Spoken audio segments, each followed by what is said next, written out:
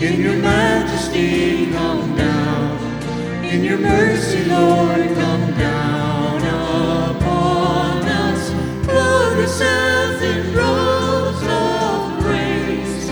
You are welcome in this place, where the saints are gathered for your worship, Lord.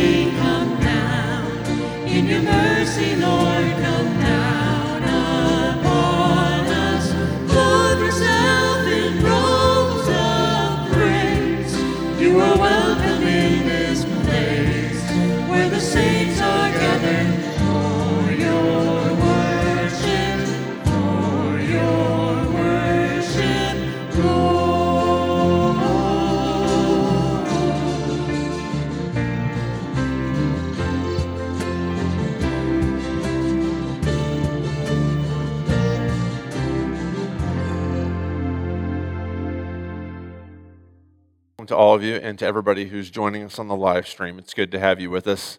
Let's do some announcements real quick here. So first of all, today we are having a meeting. This was part of the meeting that we were having 2 weeks ago, but we put it off to save time, about CCLS. They would like permission from us to go ahead and start beginning doing legwork and demographic studies and thinking about searching for the guides who will be leading the school. And that's a decision that we need to make as a family. This is not set in stone today. There's lots of escape hatches between now and then, but they do want our permission to begin looking for that. So we're going to have that meeting at 11:30 today. You're more than welcome to come back. Or if you want, it'll be live streamed on YouTube, on our YouTube channel.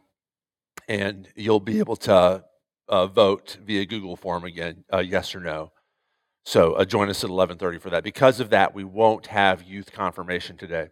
We will have adult Bible study at 12:30. So if you want a link to that, let me know. But no youth confirmation. Adult confirmation tonight at 6. Anybody's welcome to come. Services this week. Wednesday night, there will be no Advent service Wednesday night. Thursday night, Christmas Eve, we will have a Christmas Eve service at 11:30 p.m. I will send out this week a sign up for that to try and keep. Now, I don't remember having a whole lot of people last year, but in order to keep the sanctuary to around 25% capacity, I will send out a sign up sheet to sign up for that. If we get way more than will fit in one service, let me know if you're interested, and we can discuss other services. But that'll be for is that Thursday night? Is Christmas Eve Thursday night? Okay, Thursday night at 11:30 p.m. Christmas morning at 9:00 a.m. Also here, and Sunday school today. Jen and Marilyn have created kind of a quick do part of it here, take part of it home Sunday school for kids from preschool through 8th grade. That's downstairs in between services. I know the 10:15, the third service has more kids in it than this one does, but if you're interested, that's downstairs then. Let me see. I'm almost certain that I'm forgetting stuff. Your offering envelopes, if you're here in person, are back on the table out there. Grab them when you leave. I think that's all I have. Let's go ahead and stand and we'll begin worship. Let's begin in the name of the Father, and of the Son, and of the Holy Spirit. Amen. This prayer of confession here, some of you will find it hauntingly familiar. It's pulled a lot of it verbatim from Isaiah chapter 6, Isaiah's vision of God sitting on his throne. Holy, holy, holy you are, O Lord of hosts. The whole earth is full of your glory. Your holiness frightens us. It fills us with awe. It fills us with wonder. What else can we do but fall down before you and confess our woe? We are lost. We are a people of unclean lips and unclean thoughts. The light of your holiness only reveals the darkness of our sin. Holy, holy, holy you are, O Lord of hosts. The whole earth is full of your glory. Your holiness is white hot, converting our sin. Send your seraphim to us with burning coals from your altar, that our guilt be taken away and our sin forgiven. Holy, holy, holy you are, O Lord of hosts. The whole earth is full of your glory. Your holiness is frightening, all-consuming. Sanctify us to your service. Make us holy, that we might be your people, that we might reflect your glory and serve you forever. In the name of Jesus we pray. Whoever stands before the altar of heaven, our mediator, who presents before you your holy majesty, our prayer and supplication, now and evermore. Amen. Because of Jesus, God has forgiven all our sin. Hear the gospel of Christ from Romans chapter 5. Therefore, since we have been justified by faith, we have peace with God through our Lord Jesus Christ. Amen. The psalm is from Psalm 89. It's going to mention the covenant that God made with David, that David's throne would be the eternal throne. That's going to actually come from 2 Samuel 7, which we'll read in just a second too. I will sing of the steadfast love of the Lord forever. With my mouth I will make known your faithfulness to all generations. For I said, steadfast love will be built up forever. In the heavens you will establish your faithfulness. You have said, I have made a covenant with my chosen one. I have sworn to David my servant. I will establish your offspring forever and build your throne for all generations. Let the heavens praise your wonders, O Lord, your faithfulness in the assembly of the holy ones. Glory be to the Father, and to the Son, and to the Holy Spirit, as it was in the beginning, is now, and will be forever. Amen. You may be seated. Okay, so 2 Samuel 7, this is the text that the psalmist gets that promise that God made to David from this text that we're about to read now. Now when the king, that's David, lived in his house, and the Lord had given him rest from all his surrounding enemies, the king said to Nathan the prophet, see now, I dwell in a house of cedar, but the ark of God dwells in a tent. And Nathan said to the king, go, do all that's in your heart, for the Lord is with you. But that same night, the word of the Lord came to Nathan. Go and tell my servant David, thus says the Lord, would you build me a house to dwell in? I've not lived in a house since the day I brought up the people of Israel from Egypt to this day, but I've been moving about in a tent for my dwelling. In all places where I've moved with all the people of Israel, did I speak a word with any of the judges of Israel, whom I commanded to shepherd my people Israel, saying, why have you not built me a house of cedar? Now, therefore, thus you shall say to my servant David, thus says the Lord of hosts, I took you from the pasture, from following the sheep, that you should be prince over my people Israel. And I've been with you wherever you went, and have cut off all your enemies from before you. And I will make for you a great name, like the name of the great ones of the earth. And I will appoint a place for my people Israel, and will plant them, so that they may dwell in their own place and be disturbed no more. And violent men shall afflict them no more as formerly. from the time that I appointed judges over my people Israel. And I will give you rest from all your enemies. Moreover, the Lord declares to you that the Lord will make you a house, and your house and your kingdom shall be made sure forever before me. Your throne shall be established forever. This is the word of the Lord. Thanks be to God. Some of the last lines from the book of Romans chapter 16. Now to him who is able to strengthen you according to my gospel in the preaching of Jesus Christ, according to the revelation of the mystery that was kept secret for long ages, but has now been disclosed, and through the prophetic writings has been made known to all nations, according to the command of the eternal God, to bring about the obedience of faith. To the only wise God be glory forevermore through Jesus Christ. Amen. This is the word of the Lord. Thanks be to God.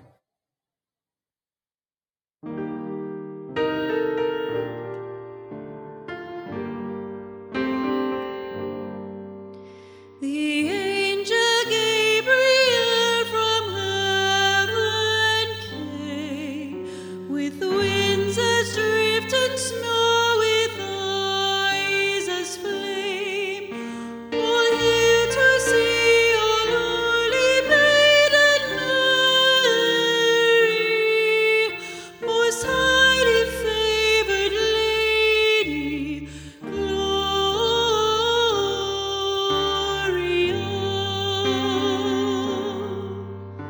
For now, blessed Mother, thou shalt be.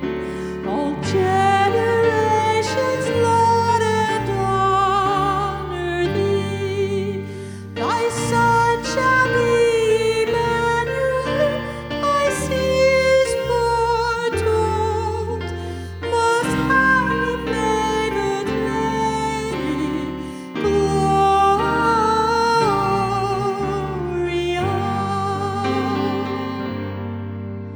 Then gentle Mary meekly bowed her head. To me be as it pleaseth God, she said. My soul shall laud and magnify God's holy name. Most highly favored Lady, Gloria.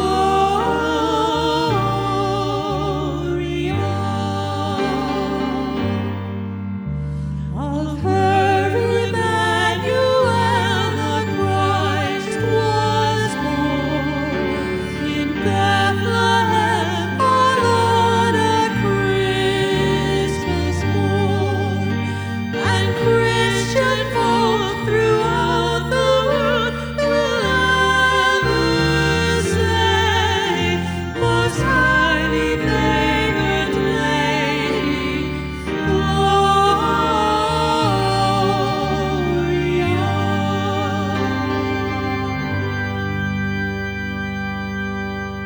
The Holy Gospel according to St. Luke, the first chapter. Glory to you, O Lord. In the 6th month, the angel Gabriel was sent from God to a city of Galilee named Nazareth, to a virgin betrothed to a man whose name was Joseph, of the house of David. And the virgin's name was Mary. And he came to her and said, Greetings, O favored one, the Lord is with you. But she was greatly troubled at the saying, and tried to discern what sort of greeting this might be. And the angel said to her, Do not be afraid, Mary, for you have found favor with God. And behold, you will conceive in your womb and bear a son, and you shall call his name Jesus. He will be great and will be called the Son of the Most High. And the Lord God will give to him the throne of his father David. And he will reign over the house of Jacob forever, and of his kingdom there will be no end. And Mary said to the angel, How will this be, since I am a virgin? And the angel answered her, The Holy Spirit will come upon you, and the power of the Most High will overshadow you. Therefore, the child to be born will be called Holy, the Son of God. Can I give you here's bonus sermon material that didn't actually fit into the sermon, but I kind of want to say it. So some people have imagined that this is some sort of like reading this text through ancient pagan lenses, that this is some sort of like description of how Mary got pregnant. The Holy Spirit came upon her as though it's some sort of like sexual experience. And like I said, this is largely a pagan way of seeing these sorts of things.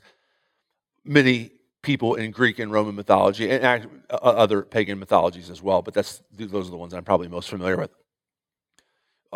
Half human, half divine, came into existence because their mom and dad, so Achilles, for instance, the famous Achilles, whose father was human and whose mother was divine, he came into existence because a human and a divine being had sex and made a half human, half divine being.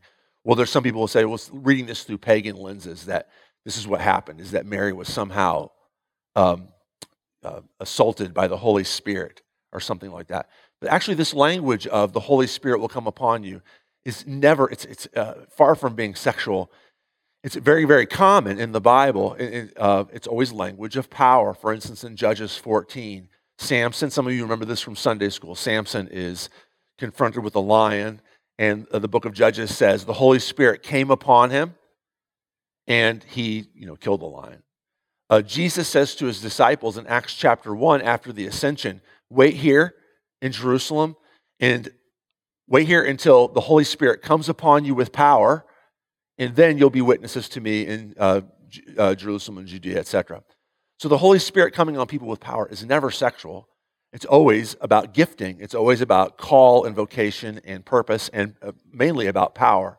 That's what's happening to Mary. This is not a description of all of the mechanics of how Mary got pregnant. The story is completely uninterested in that. We don't know. It is a description, though, of Mary's call to a certain vocation.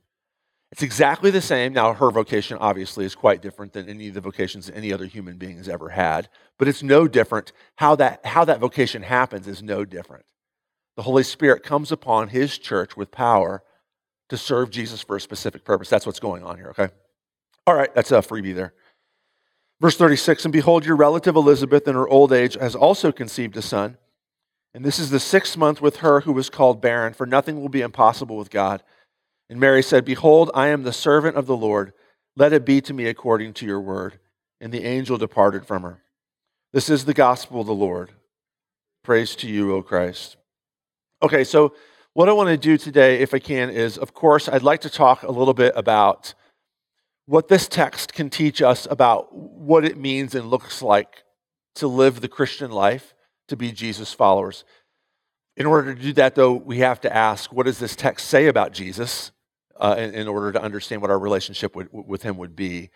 But those are kind of the two things that we're going to do at the end. One thing I'd like to do first, though, if I can, is, and it's the kind of thing, honestly, I probably should do about once every 6 months. And I could do this, I could pull this talk out of this sermon and plug it into just about any, there's a score of other texts in the Bible in which it would be appropriate. But I'm going to do it here with this one because it works here. And the discussion is the probability, the possibility perhaps of miracles. This is the kind of thing that some of you know I listen to, I've mentioned to you before, I listened to the podcast Unbelievable. And the most recent episode that just dropped this past week was a discussion between Jonathan Pierce, who is if you're interested in these sorts of topics, he's a famous atheist who wrote a book recently about the pious fictions that are the birth narratives of Jesus. They're kind of made up stories in retrospect to explain how this Christian Achilles came about. And they're not really true, but the church had to make up something. And he's talking to a woman whose name I forget now, but who's arguing that the birth narratives should be taken at face value. Anyway, this is a common thing to say, well, pregnant virgins, okay. You religious people, maybe that's the kind of thing that gets you going around Christmas time. But we smart people know that that's just superstitious. That's the kind of thing that the backward-minded people of the ancient world tended to believe. You could foist something like that upon those yokels. But we're beyond that. And of course, some of you have heard me say this before. Actually, I just said something like this in new members class last Sunday, so my apologies for repeating myself. We, of course, know the difference between a uterus and a fallopian tube, which they probably didn't, but they did know how to make babies. They weren't ignorant. They knew how babies came about. To say that a virgin was pregnant is just as dumb then as it is now. It's just as scandalous then as it is. It's just as hard to believe then as it is now. That's part of the point. Why is it that we have troubles believing this? Why is it that it's not just that it's hard to believe, but it's the feeling that surrounds it of ludicrousness and what's the word I'm looking for? Sort of a cultural stupidity, like we're the weirdos who believe that virgins can get pregnant. Well, let's talk about this. Can we talk about this for a few minutes? That's the discussion I want to have first. Why is it that this is hard to believe? Maybe there's something about our culture that is short-minded, that's sort of intellectually stinted, which prevents us from thinking about these things in a clear-headed way. That's what I'm going to argue. I'm going to give you 4 options for thinking about a story like this, about the virgin birth. 4 options that you have as a Christian living in this culture, or just as anybody living in this culture, actually. And the first option is philosophical materialism. This is the one that would say, this is actually a dumb story. Virgins don't get pregnant. Everybody knows that. Philosophical materialism is the position that the material, that's why it's called materialism, the material is all there is that exists. There is nothing except for matter. That, there's emotions and there's thoughts, but those can be boiled down to, and this is the way people talk, okay? Look, if you talk about emotions, what are emotions? If you talk to a lot of scientists, hard scientists, biologists, or social scientists, if you talk about emotions, they're ultimately in their own mind going to be thinking, okay, what are the chemicals that are flowing in this person's body that we can pin those emotions to understand what's happening with this person? Philosophical materialism says that there is no God that exists, that all that there is matter. Now, I don't want to hammer on this too much because this is one of my favorite hobby horses. If this is true, then there is no such thing as morality, right? Because matter don't care. Carbon atoms don't care what right and wrong is. It doesn't matter to them. So if you want to get something done, you can't really appeal to right or wrong. You just have to do it, right? This is what Nietzsche saw 150 years ago, is that power is the name of the game. If you want something, you have to do it. And what we call right and wrong is actually, right is people who have the most power who can make other people do what they want. Wrong is you have no power, so you have to do what everybody else tells you to do. That's what right and wrong is. And the problems with that, of course, is that to live in a world without morality is horrific to most of us. To live in a world where we're just animals, and if somebody murdered somebody else, it's not necessarily wrong. It's just what happens out in the wild. Most of us are horrified by the thought of that. The reason why you're horrified by the thought of that, by the way, is that you're made in God's image. And everything about you as a person made in God's image rebels against the notion of philosophical materialism. But the trade-off, though, is if you're not going to be a philosophical materialist, if there is some sort of force in the world that stands outside and above the physical world, then stuff like the virgin birth might happen. And then you're going to be one of those idiots who has to say, I guess it could happen. And so you have to make a choice. Which one do you want to be? Do you want to be an idiot or do you want to be a materialist? Those are the 2 choices on offer. Now, a lot of people rebelling against the notion of a godless world because they understand the ramifications of a world with no morals would describe themselves as deist, right? A deist is somebody who believes that there is a God, unlike the philosophical materialist. This is your second option here. There is a God, but that God does not intervene in the day-to-day workings of human life. That God created things. Most deists would agree that there was some sort of like benevolent power behind everything that exists. But that benevolent power designed long ago that when a man and a woman had sex, possibly a baby could be born. That's the way mechanically it would work. And then he or she does not mess with that. That's not that, he's not going to come and change the rules of the game. Babies are always born the same way. This is the religion of many of our founding fathers is deism. It's this sort of soft belief in a God. He doesn't really actually do anything. He's kind of there. You can recognize him and praise him for the world around you, but he's not actually involved in the day-to-day. Third option, and actually I find that this is the one most common in our church pews. I would probably guess in our church pews too. It's a sort of a Christian deism that's a little bit more robust, and it goes like this. There is a God who exists. We agree with the deist. That God does not intervene in human affairs. We agree with the deist. Normally, this is where we separate from them. Normally, God does not intervene in human affairs. Normally, when babies get born, it's because two people had sex. And that's the way it normally works. There is a God, and if he wants to change the rules of the game for every once in a while, if something special is going to happen, like if he's going to become a human, then he can do that. And I would guess that most of us are probably at that point.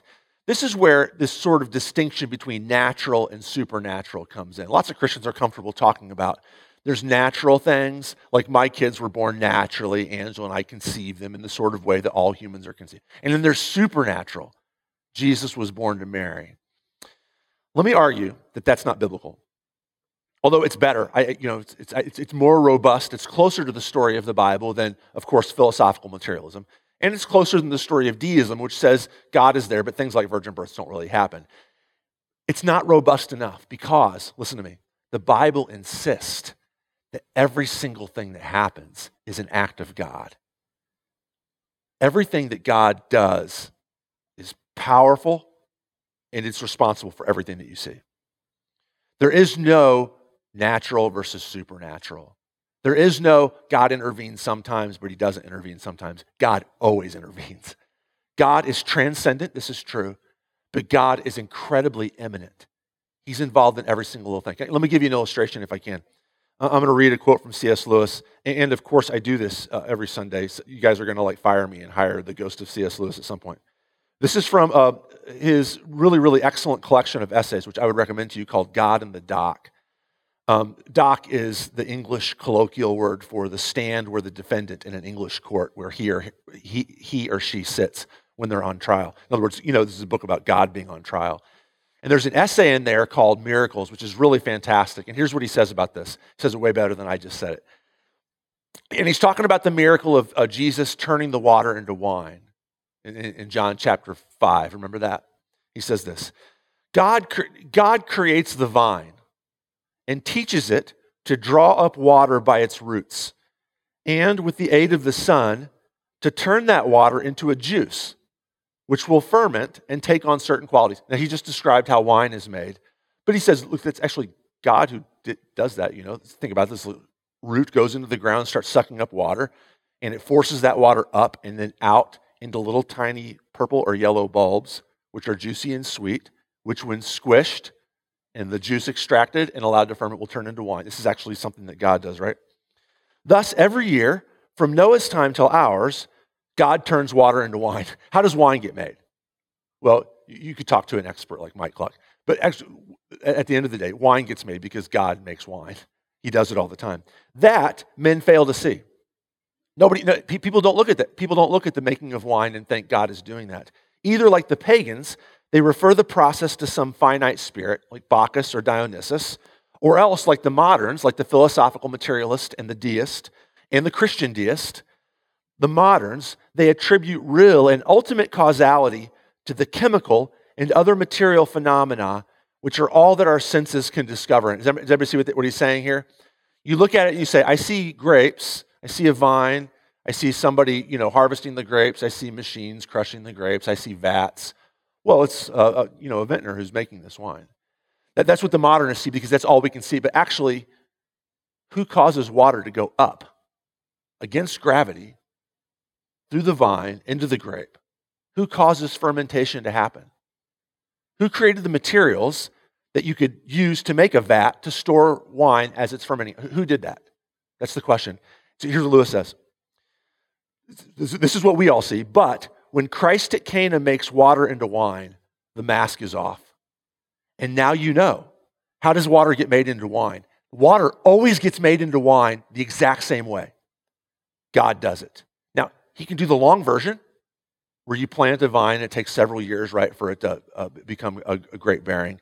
And then you have to wait a while for it to bear good grapes. And then, you crush them and the whole thing with the vat and everything. And that takes time. That's the long version. Or he can stand over a canister of water at a wedding in Cana and say, now you're wine. Either way, though, it's the same thing. God is turning water into wine. It's either slow or fast, but it's God who does it.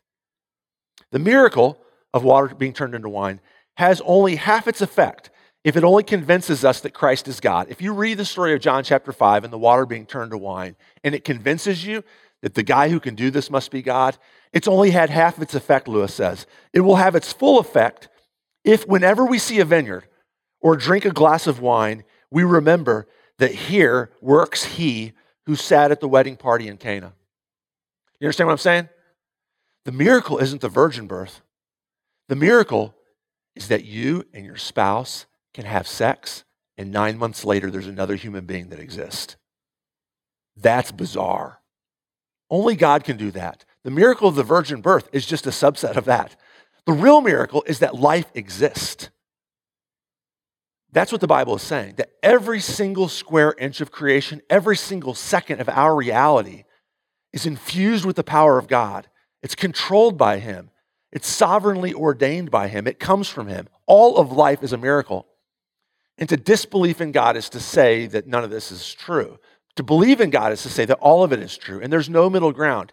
And so now we've circled back to the question of God, right? So if God doesn't exist, you're free to say, oh, virgin birth, it's nonsense. If God does exist, but He never interacts with humans, you can say, well, He's up there somewhere, but still it's kind of nonsense. But if God does exist, then the birth of my children, the birth of your children, the birth of me, the birth of you, the birth of Jesus, all falls under the same category. There's a powerful God who exists. The hard thing to do is to believe that humans can exist. The easy next step is to believe that God can become human. Does this make sense? And the only reason why it's easy for you to believe that humans can exist is because your eyes can look around and see it. But how shallow is that? I believe in dinosaurs even though I don't see any. I believe in soda machines even though I don't see any. The hard thing is to believe that life, the miracle of life, is actually there at all. And behind the disbelief in the virgin birth is the sneaking suspicion that there's no God. Okay, so that's the virgin birth. One more quote here. So what it won't do to say, well, God can't do stuff like that. This is the point that the text is driving us to. Either there's a God who can do stuff like this, or there's not a God. And it won't do, so I just saw this quote by N.T. Wright about the virgin birth where he says this: it's all very well to get on one's high metaphysical horse and insist that God cannot behave like this. Like there might be a God, but He would never do something like this. But we don't know that ahead of time. If He's God, who's to say that what He is or isn't going to do, right? We can't know that ahead of time. Such positions produce a cartoon picture. The mouse draws itself up to its full height, puts its paws on its hips, and gives the elephant a good dressing down. Those of us who say things like, well, God can't do like it, find ourselves in the position of the mouse scolding the elephant. Okay, if there's a God and He exists, He could possibly do something like this. Now the question though is, would He do something like this? Is this the sort of thing we should expect? Because after all, the virgin birth is only in 2 of the Gospels. It doesn't appear to be essential to saving faith, to even know about it or to understand it, certainly. All 4 of the Gospels record things like Jesus' death and His resurrection, but only 2 of them record His virgin birth. Now, why should we believe in the virgin birth? And it goes like this. Let's go to the text now and look at what this text says about Jesus. This is the second part that I was telling you about. What does this story here in Luke 1 tell us about who Jesus is? Well, Gabriel comes and announces it to Mary. Verse 30, the angel said to her, "Don't be afraid, Mary, for you have found favor with God." More on that in a moment. "And behold, you will conceive in your womb and bear a son, and you shall call his name Jesus." Luke doesn't tell us why his name's Jesus. Matthew does. Matthew says, you're going to call his name Jesus. Jesus is, it's the Hebrew word Joshua, and it means Yahweh will save, because He's going to save His people from their sins. He will be great, the angel tells Mary in verse 32, he will be great and will be called the Son of the Most High. The Most High is a common Old Testament word name for God. He will be called the Son of the High. He'll be called the Son of God. And now Mary knows. Mary knows exactly what the angel's talking about. The Son of God in the Old Testament, Psalm 2, for instance, is another name for the Messiah. The Messiah is going to come and deliver Israel. And now Mary knows, the angel's telling her that your son is going to be the Messiah, which is another way for saying, keep on reading here, verse 33, or last line of verse 32, the Lord God will give to him the throne of his father David, which means he will sit in the throne of David. What does that mean? It means that God is fulfilling His promise to David that we read about in 2 Samuel chapter 7, that David's throne would rule over Israel forever. It would be David's throne. It would be his family, and he would rule over Israel forever. But now, Gabriel ramps it up one more time for Mary because Jesus isn't going to sit on David's throne. It will be David's throne. But when Jesus sits on it, it's going to cease being David's throne and become Jesus' throne. Look at verse 33. And he will reign over the house of Jacob forever, and of his kingdom there will be no end. It doesn't say he's going to fulfill the promises made to David, and of David's kingdom, read 2 Samuel 7, there'll be no end. It says, his kingdom, there will be no end. His kingdom will never end. How is that possible? It's not possible for somebody's kingdom to not ever end. Everybody's, even Queen Elizabeth, at some point, her queendom is going to end. Maybe, we'll see what happens. She doesn't appear to be any closer to death than she was in the 1950s. But Jesus, though, born, and certainly Mary at this point is probably thinking, my son's going like we think when all of our babies are born. I hope they have a good life. Eventually they're going to die. But this one, his kingdom will have no end. How is that possible? Well, you guys know this. Mary didn't know this probably, but you know this on this side of Easter, is that he's going to be raised from the dead and never die again. He will sit on the throne forever and ever. Okay. Why am I talking about resurrection? Because we have to, if you're going to understand the virgin birth, you have to work backwards from the resurrection. Do you think I could prove to you that the virgin birth happened? Oh, I couldn't, by the way. First of all, proof is a very, very slippery concept. But second of all, there's really no historical evidence for the virgin birth. There's, it did or didn't happen, and all we have are the words of the people who were there. Basically, we're working off of Mary's word, right? Now, the resurrection, though, that's a different story. There's lots of historical evidence for the resurrection, namely the fact that you and I are sitting here now. Namely the fact that people who saw Jesus die, who saw him buried, insisted at the point of death that they actually saw him rise from the dead 3 days later. And they went to that with no sort of benefit to themselves. They made no money off of it. They made no friends off of it. They got no political power off of it. And yet they went to their deaths insisting that they saw Jesus rise from the dead.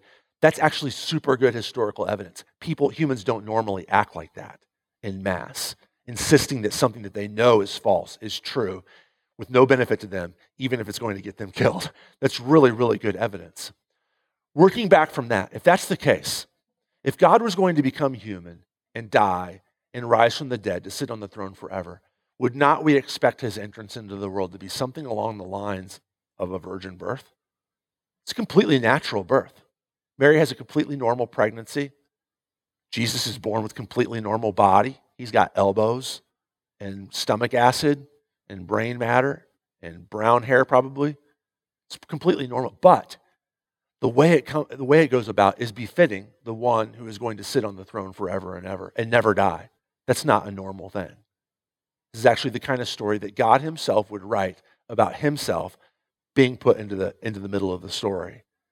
And this is what's going on with the virgin birth. Am I proving anything to you? No, I can't prove anything. Nothing's provable. I can't prove to you that Caesar crossed the Rubicon. I can't even prove to you that the Allied won World War II. There's certain things that have happened since then which bear that out, but I can't prove it to you. I'm just asking you to look at the story and see if it makes sense. Granted that philosophical materialism can't work. Granted that there is a God who does control everything, the birth of my baby, the birth of his own baby. Now, what does this have to do with me and you? And I'm almost done. Think about Mary here. Look back at verse 28 and then 30 again. The angel came to her and said, "Greetings, O favored one, full of grace," the Vulgate says. Hail Mary, full of grace. Highly favored. So the song that we just sang. Mary, highly favored one. So what the angel calls her, he does it twice actually. In verse 30, he says it again. The angel said to her, do not be afraid, Mary, for you have found, literally it's grace with God. You have found favor with God. Mary, God really likes you. God really likes you, Mary. What does it mean to be liked by God? And think about Mary's life. Mary is highly liked by God. What did that mean for her life? See what Gabriel's asking her to do here? Mary, here's what I'm telling you. For the rest of your life, God likes you, Mary. Here's what this means. For the rest of your life, you will be the weirdo that everybody in your town and all the surrounding town knows is the crackpot that claims she was pregnant when she was a virgin. for the rest of your life, when you're in the supermarket, when you're walking along the sidewalk, people are going to pass you by and you will see out of your peripheral vision them roll their eyes. You will be smiled at to your face and ridiculed behind your back. You get a sense in the story that Mary really wants Jesus to do, like in the miracle at Cana, for instance. Mary really wants Jesus to do something big, to show these people that I'm not the person that they all think that I am, that I'm telling the truth. Nobody had sex with me and I got pregnant.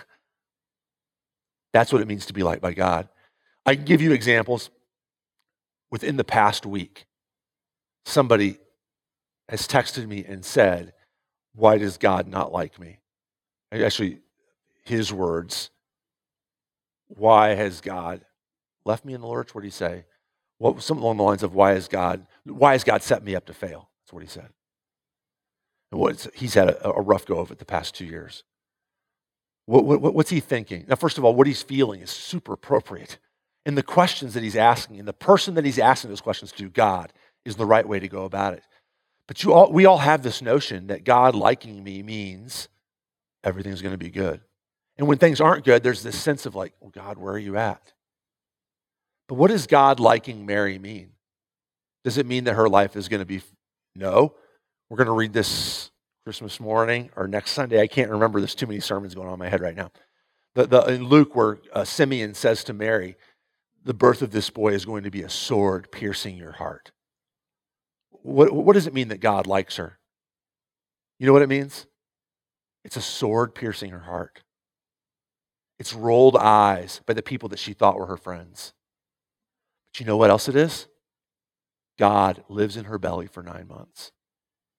Forever, the Son of God will look at her and call her mother. Because this is what it is to be liked by God. It doesn't mean that anything will ever go your way. But it does mean that you will know God. He wants a relationship with you. If one of you came to me, quick illustration, I'll be done. If one of you came to me and said, this would be weird, don't do this, this will totally freak me out. You would say, Aaron, I really, really like you. And I said to you, yeah, why didn't you buy me dinner last night? You would say, well, maybe I don't really like him. I don't usually like the kind of people who demand money or things out of my friendship. And yet we want to insist that God liking us means he's going to do nice things for us. It's not what it is. When you say that you like me, you don't mean that you're going to buy me dinner. Maybe liking you means you're going to go through hard times, or I'm going to go through hard times, or one of us is going to go through hard times, and we're going to do it together, and it's going to be miserable. But you know what you mean? I want to know you. I want to hang out with you. I want to talk to you. And when God looks at you, just like with Mary, and he says, I like you. You guys, full of grace. I love you. I want to be with you. He's not saying anything more. He's not saying, I promise you, I'm going to make you always feel good. I'm going to make you always happy, that you're going to be healthy and wealthy and wise. What he is saying is this. Forget all that stuff just for a minute. That will come in due time. I want a relationship with you. I want to live with you. There's only one mother of God. There's only one mother of the Son of God. But there are tons and tons of brothers and sisters of God. There are tons and tons of friends of God. And that's what he calls you, and that's what he wants to be. That's what it means to be full of grace. All right, stand with me and let's pray, and then we'll have communion. Let's pray.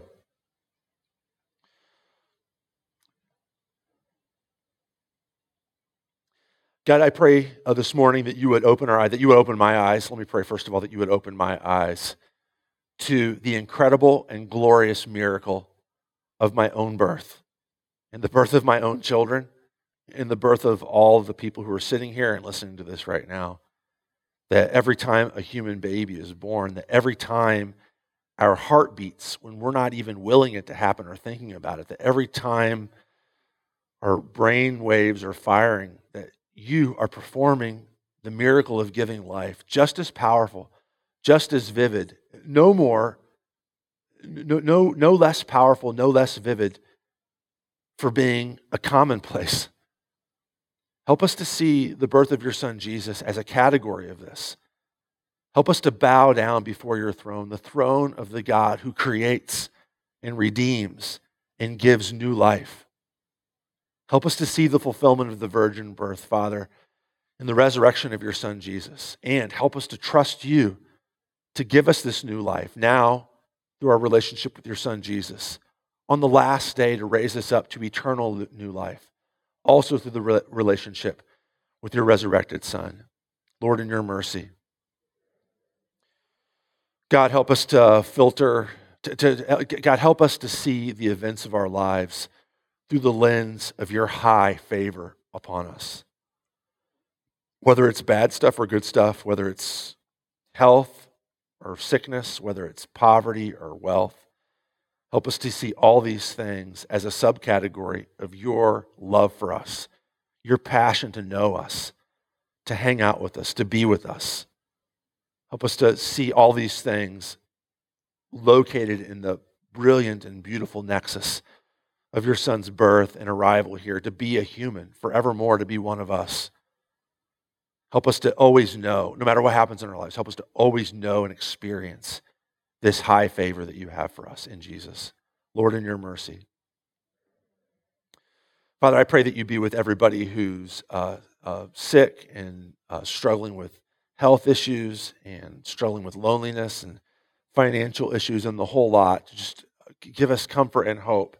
I pray especially this morning that you be with Mike, who is heading into some fancy new drug trials for his cancer, and just pray, God, we pray, God, that you would allow these trials to produce their desired effect, and that we would see it the same way that we see the making of wine as not just chemicals working on Mike's body, but you doing your miraculous life-giving power.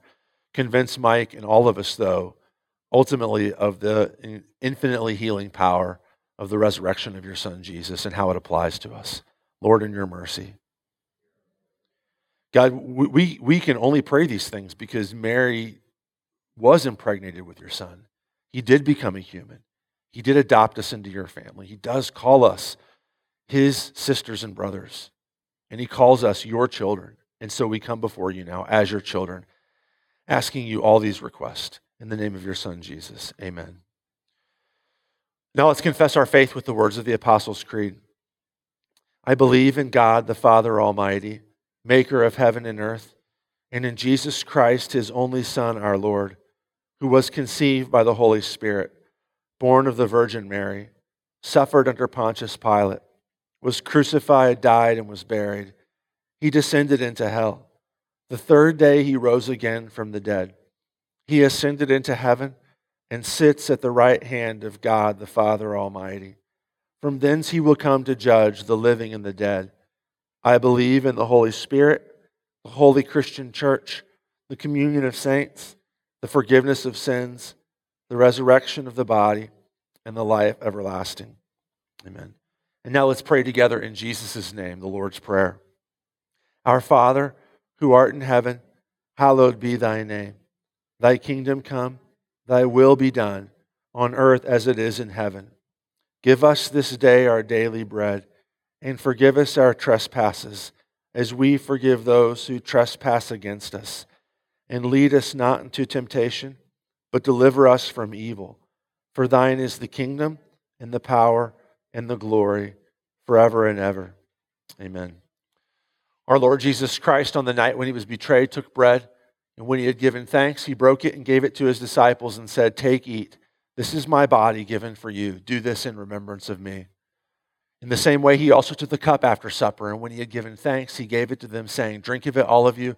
This cup is the new covenant in my blood, shed for you for the forgiveness of all your sins. Do this as often as you drink it in remembrance of me." The peace of the Lord be with you always. Amen. You may be seated.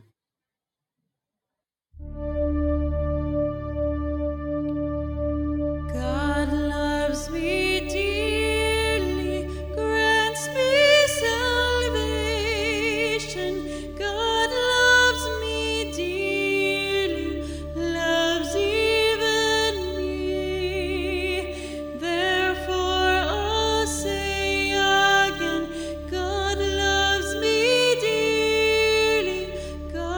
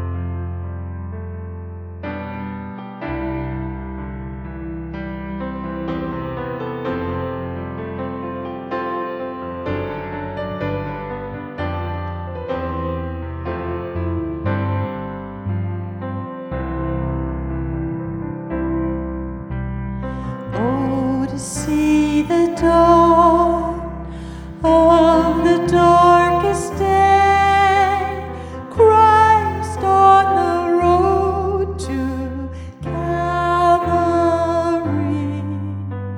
tried by sinful men, torn and beaten then, nailed to a cross of wood. This the power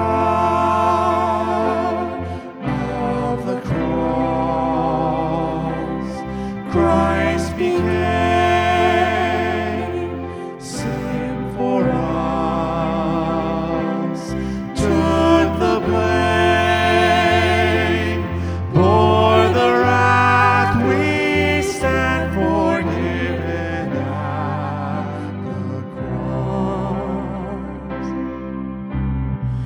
Oh, to see the pain written on your face, bearing the awesome weight of sin, every bitter thought, every evil deed, crowning your blood-stained brow.